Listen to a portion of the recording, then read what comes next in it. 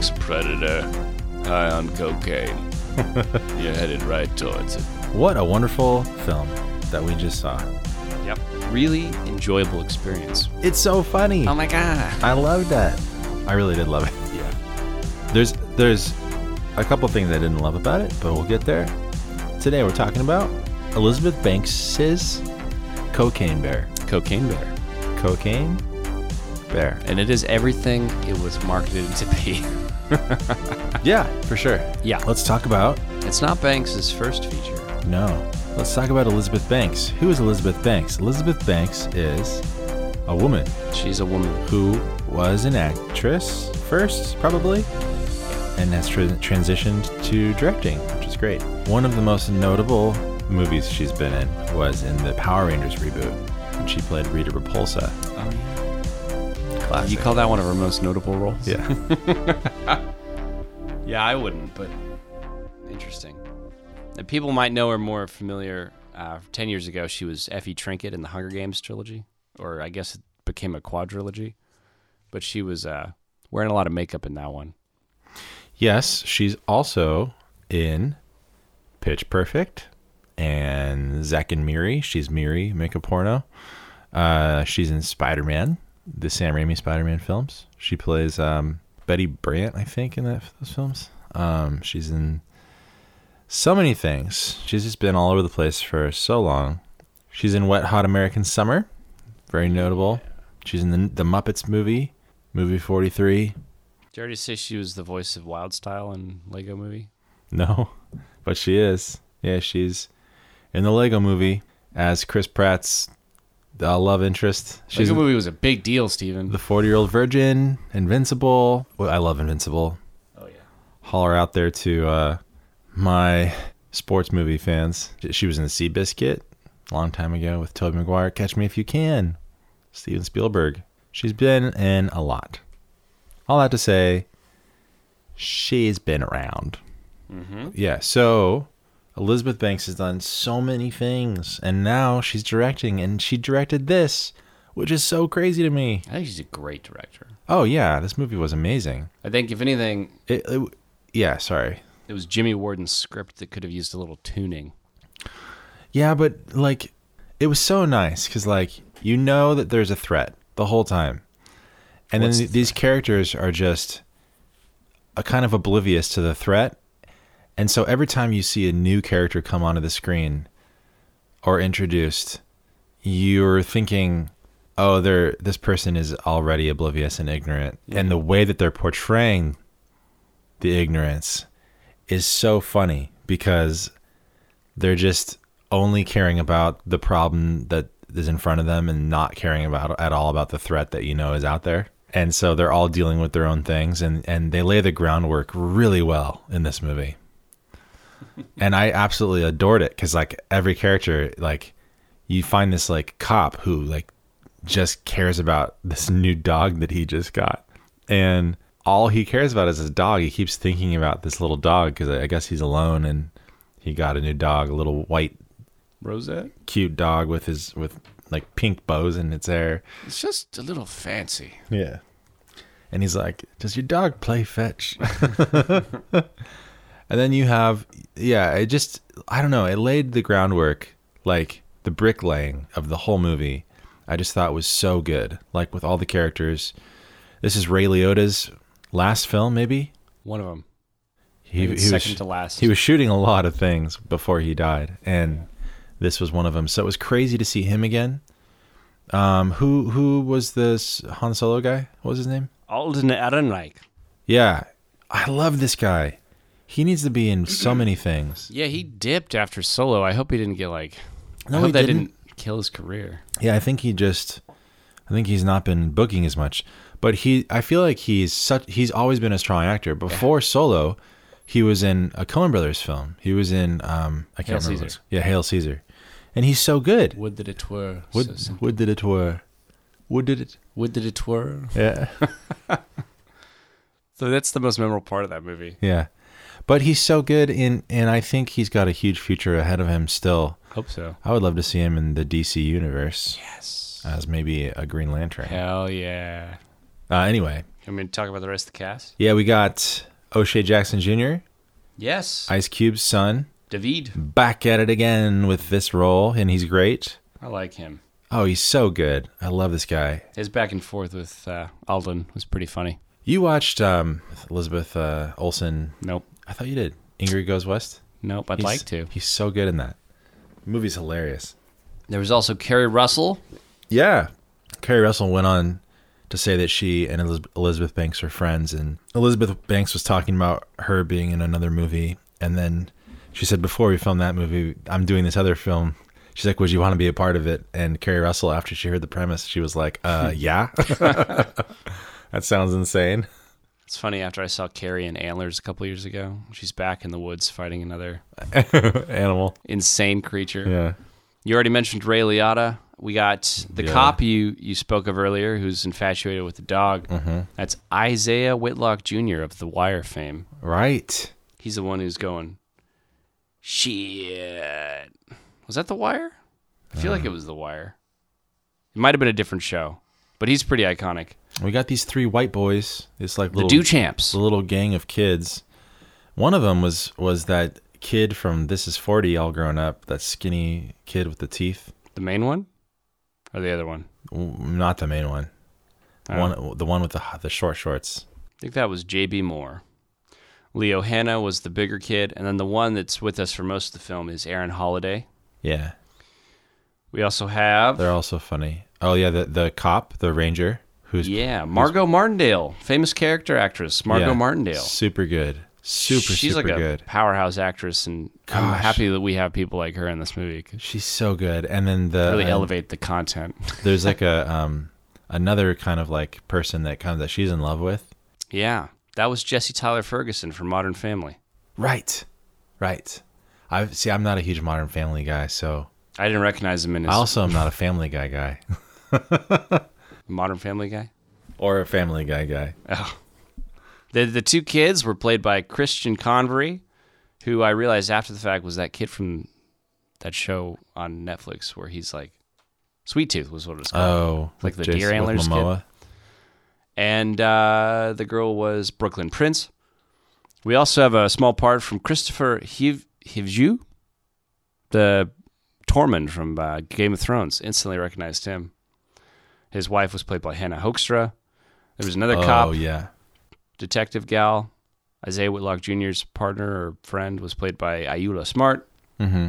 The cast in this movie elevated the movie. Yeah. If it didn't have these people in these roles, it'd be a B movie. It would have been a worser movie. Yeah. But because every one of these actors are beyond good at their job, they're owning their characters. They're portraying them as being more real than they should be. And they're having fun with it. They're having fun, and they also all had like really good chemistry. And there's a lot of heart behind and forethought behind the way that they play these characters. It just makes the movie so much better. And it takes what you know going into it is going to be a campy horror film like Sharknado or something. But you have these amazing actors in it, and that's, I think, what like the beauty of the film is, and the thing we could talk about a lot further. Yeah. Also, a lot of those things were pretty grounded, despite the premise of the film being a bear who's high on cocaine. Whereas, like a lot of other movies of its kind, like Sharknado, it's just everything is it's a heightened absurdism. Yeah. So it's very accessible, and I think despite the graphic content, a lot of people can get into it, enjoy it, and CGI looked good too. It looked okay. It could have been worse. It could have been better, though, too. Yeah, no, I mean... Think about it. You're right. No, I know. I'm thinking about it.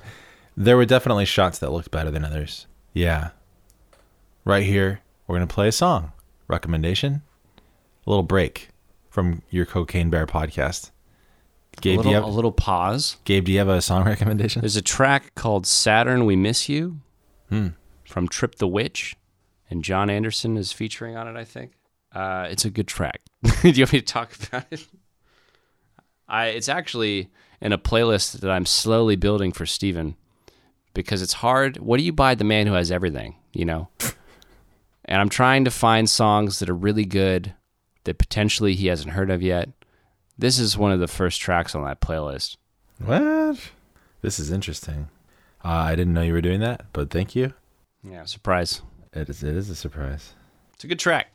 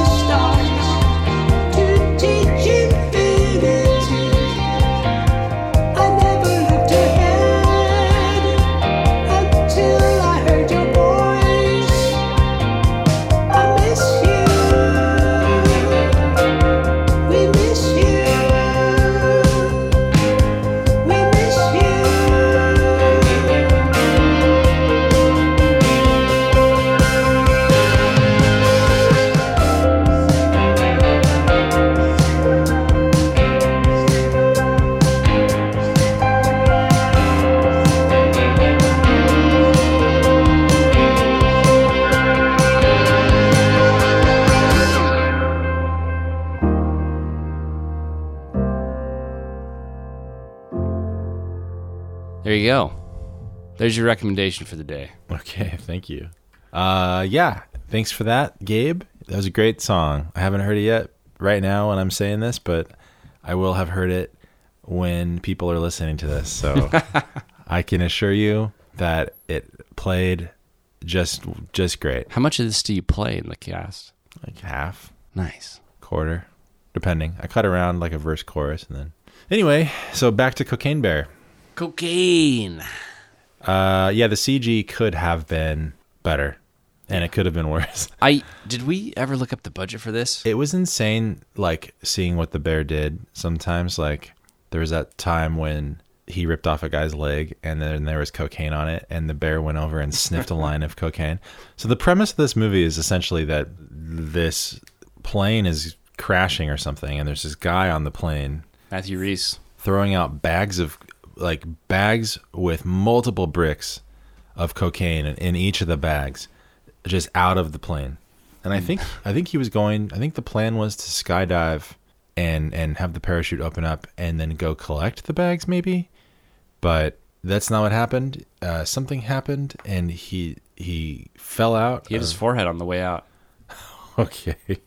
He banged his head on the door frame of the plane. And then he fell and then landed in a neighborhood without his chute really opening. Very dead. And died. And then all the bags of cocaine landed in a forest, and a bear got into the cocaine and then became addicted to cocaine. So this is all based off of a true story. This actually took place. Really it is.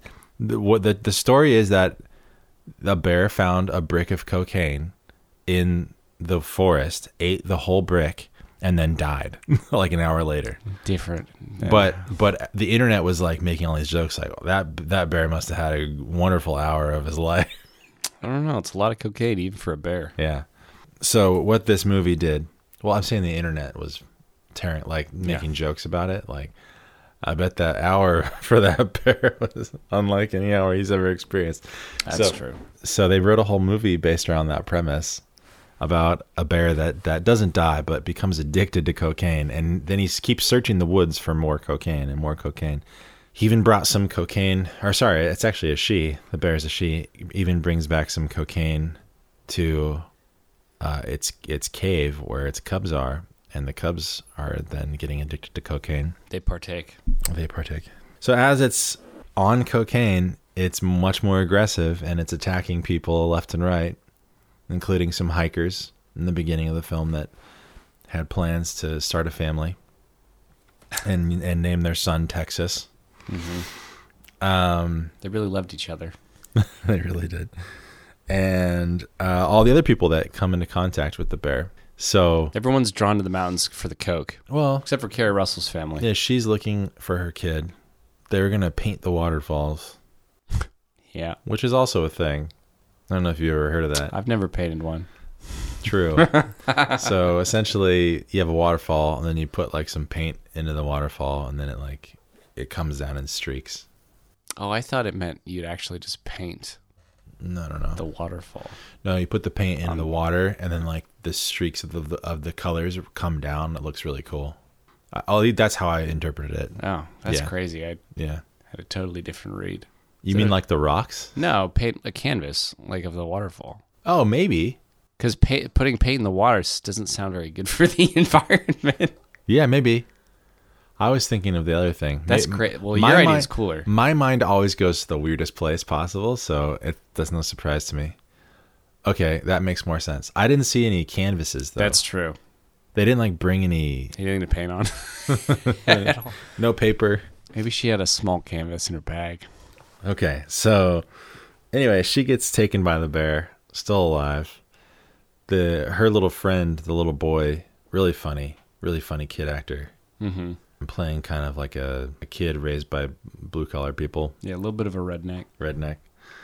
Heart of gold. I don't know what the appropriate term is. Anyway, Kerry Russell teams up with him in search for their daughter. David O'Shea Jr., Jackson Jr., and Alden Ehrenreich. They're working for Ray Liotta, who's the person that needs to get the cocaine back. Otherwise, he's going to be killed because he was in charge of where the cocaine went. Colombians, you know.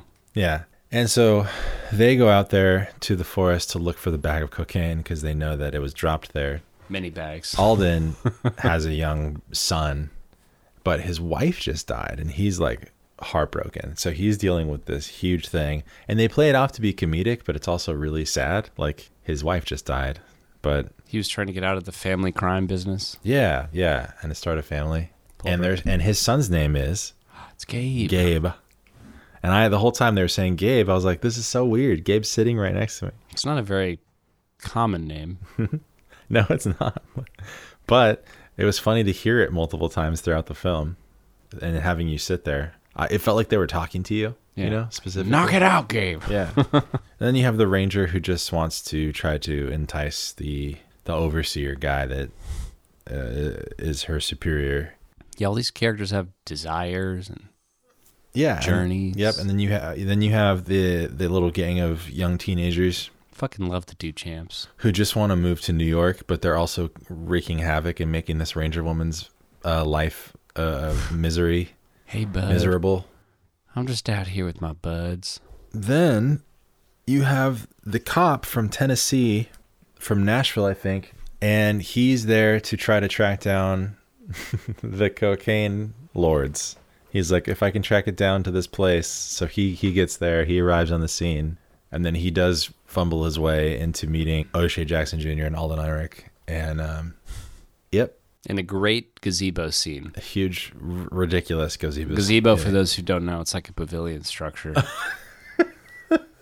He gets up on top of it and he can't find his way down.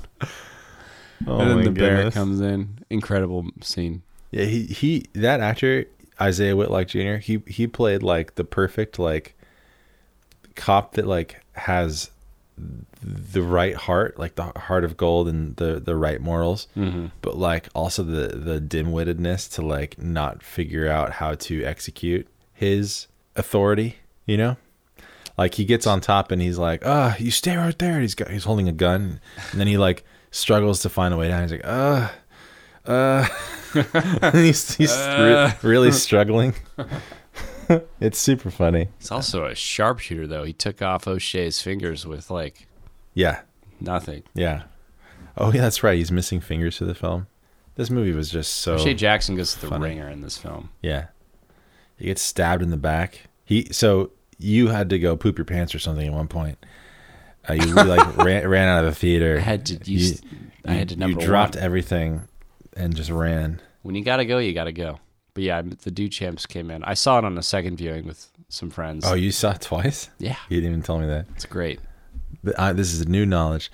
But yeah, so they come in and harass O'Shea Jackson Jr. and they get into a little fight in this bathroom, and he takes him out. Handily. Even though he got stabbed. Yeah. I really like that one Duchamp boy. the one that it was still around by the end of the film. Yeah. I enjoyed his character. The way he commiserates or he consoles Alden as they're walking. Yeah. And he's like, he's consoling him with a story of his own childhood about like getting a lizard or something. He's like, I love that lizard. Yeah. And then Alden's like, should I get Gabe a lizard? And my son. And the kid's like, bud, lizards are good at listening, but people are good at hearing. And Alden just breaks down and they hug it out.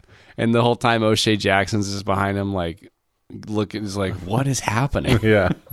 This film is full of great little interactions like that. Yeah. Honestly, I couldn't say enough good things about it. I do wish it just had more of it, though. But I don't know how it could have executed that. Yeah. I don't know. I don't think the third act was 100%. I don't know. Yeah, there were little things that could have been done better, but it did drag a little there. But overall, it was very good. I'm wondering if they do make this into a franchise. Like, I know that the studio that produced it, I don't know if it's Sony or something, they already are talking about doing Meth Gator. Meth Gator. So you can see where this is going. The writing's on the wall. What would you call the cinematic universe? The animals on drugs. The drugged animals cinematic universe. Okay. The DACU. But oh gosh, it's already got an acronym, folks. But no, the thing that I wish for it is you have to have somebody who understands how to take it seriously enough and have good characters and not just make it like dumb people with bad writing going into the wilderness and just getting, taken out. Because if it becomes just that, this franchise IP will just dip and die quickly. Yeah. Or go down in quality. It needs a certain amount of money behind it. Not just for cast and writing and effects, but in all the little things too. Like there's some pretty like great little horror moments in Cocaine Bear too. And you could feel that quality coming through every part of the production. Right. I mean, if Elizabeth Banks directs more, then it'll be good. But like, I really do think it has to have a level of, you have to take it seriously to an extent. You can't just give it to a Michael Bay wannabe and say, hey, here's this movie, just do whatever.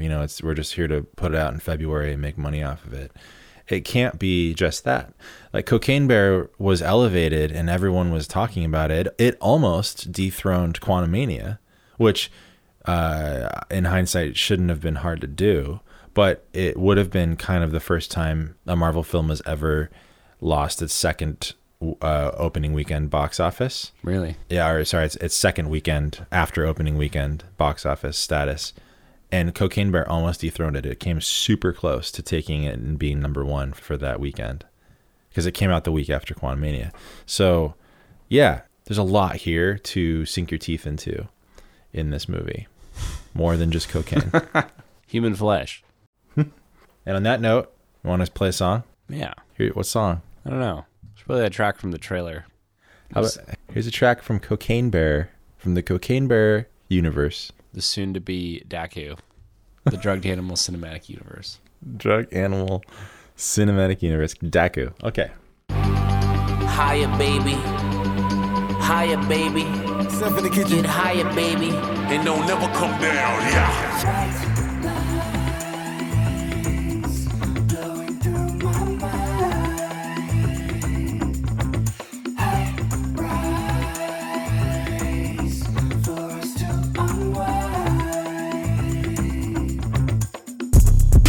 White all winter, even snow in the summer. The high falling from the sky. Are you the 100 or the hunter? I got Tennessee numbers. I seen Tennessee numbers. The dope boys go crazy. They know I get it out the jungle. I ain't never been a runner. We ain't never had to wonder. You heard the pilot lost the load. We call that dumb and dumber. It's no storm without thunder. The bear crawls up and under. Cocaine overload. The only fuel to his hunger. Higher, baby. Higher, baby. Get higher, baby. And don't never come down, yeah.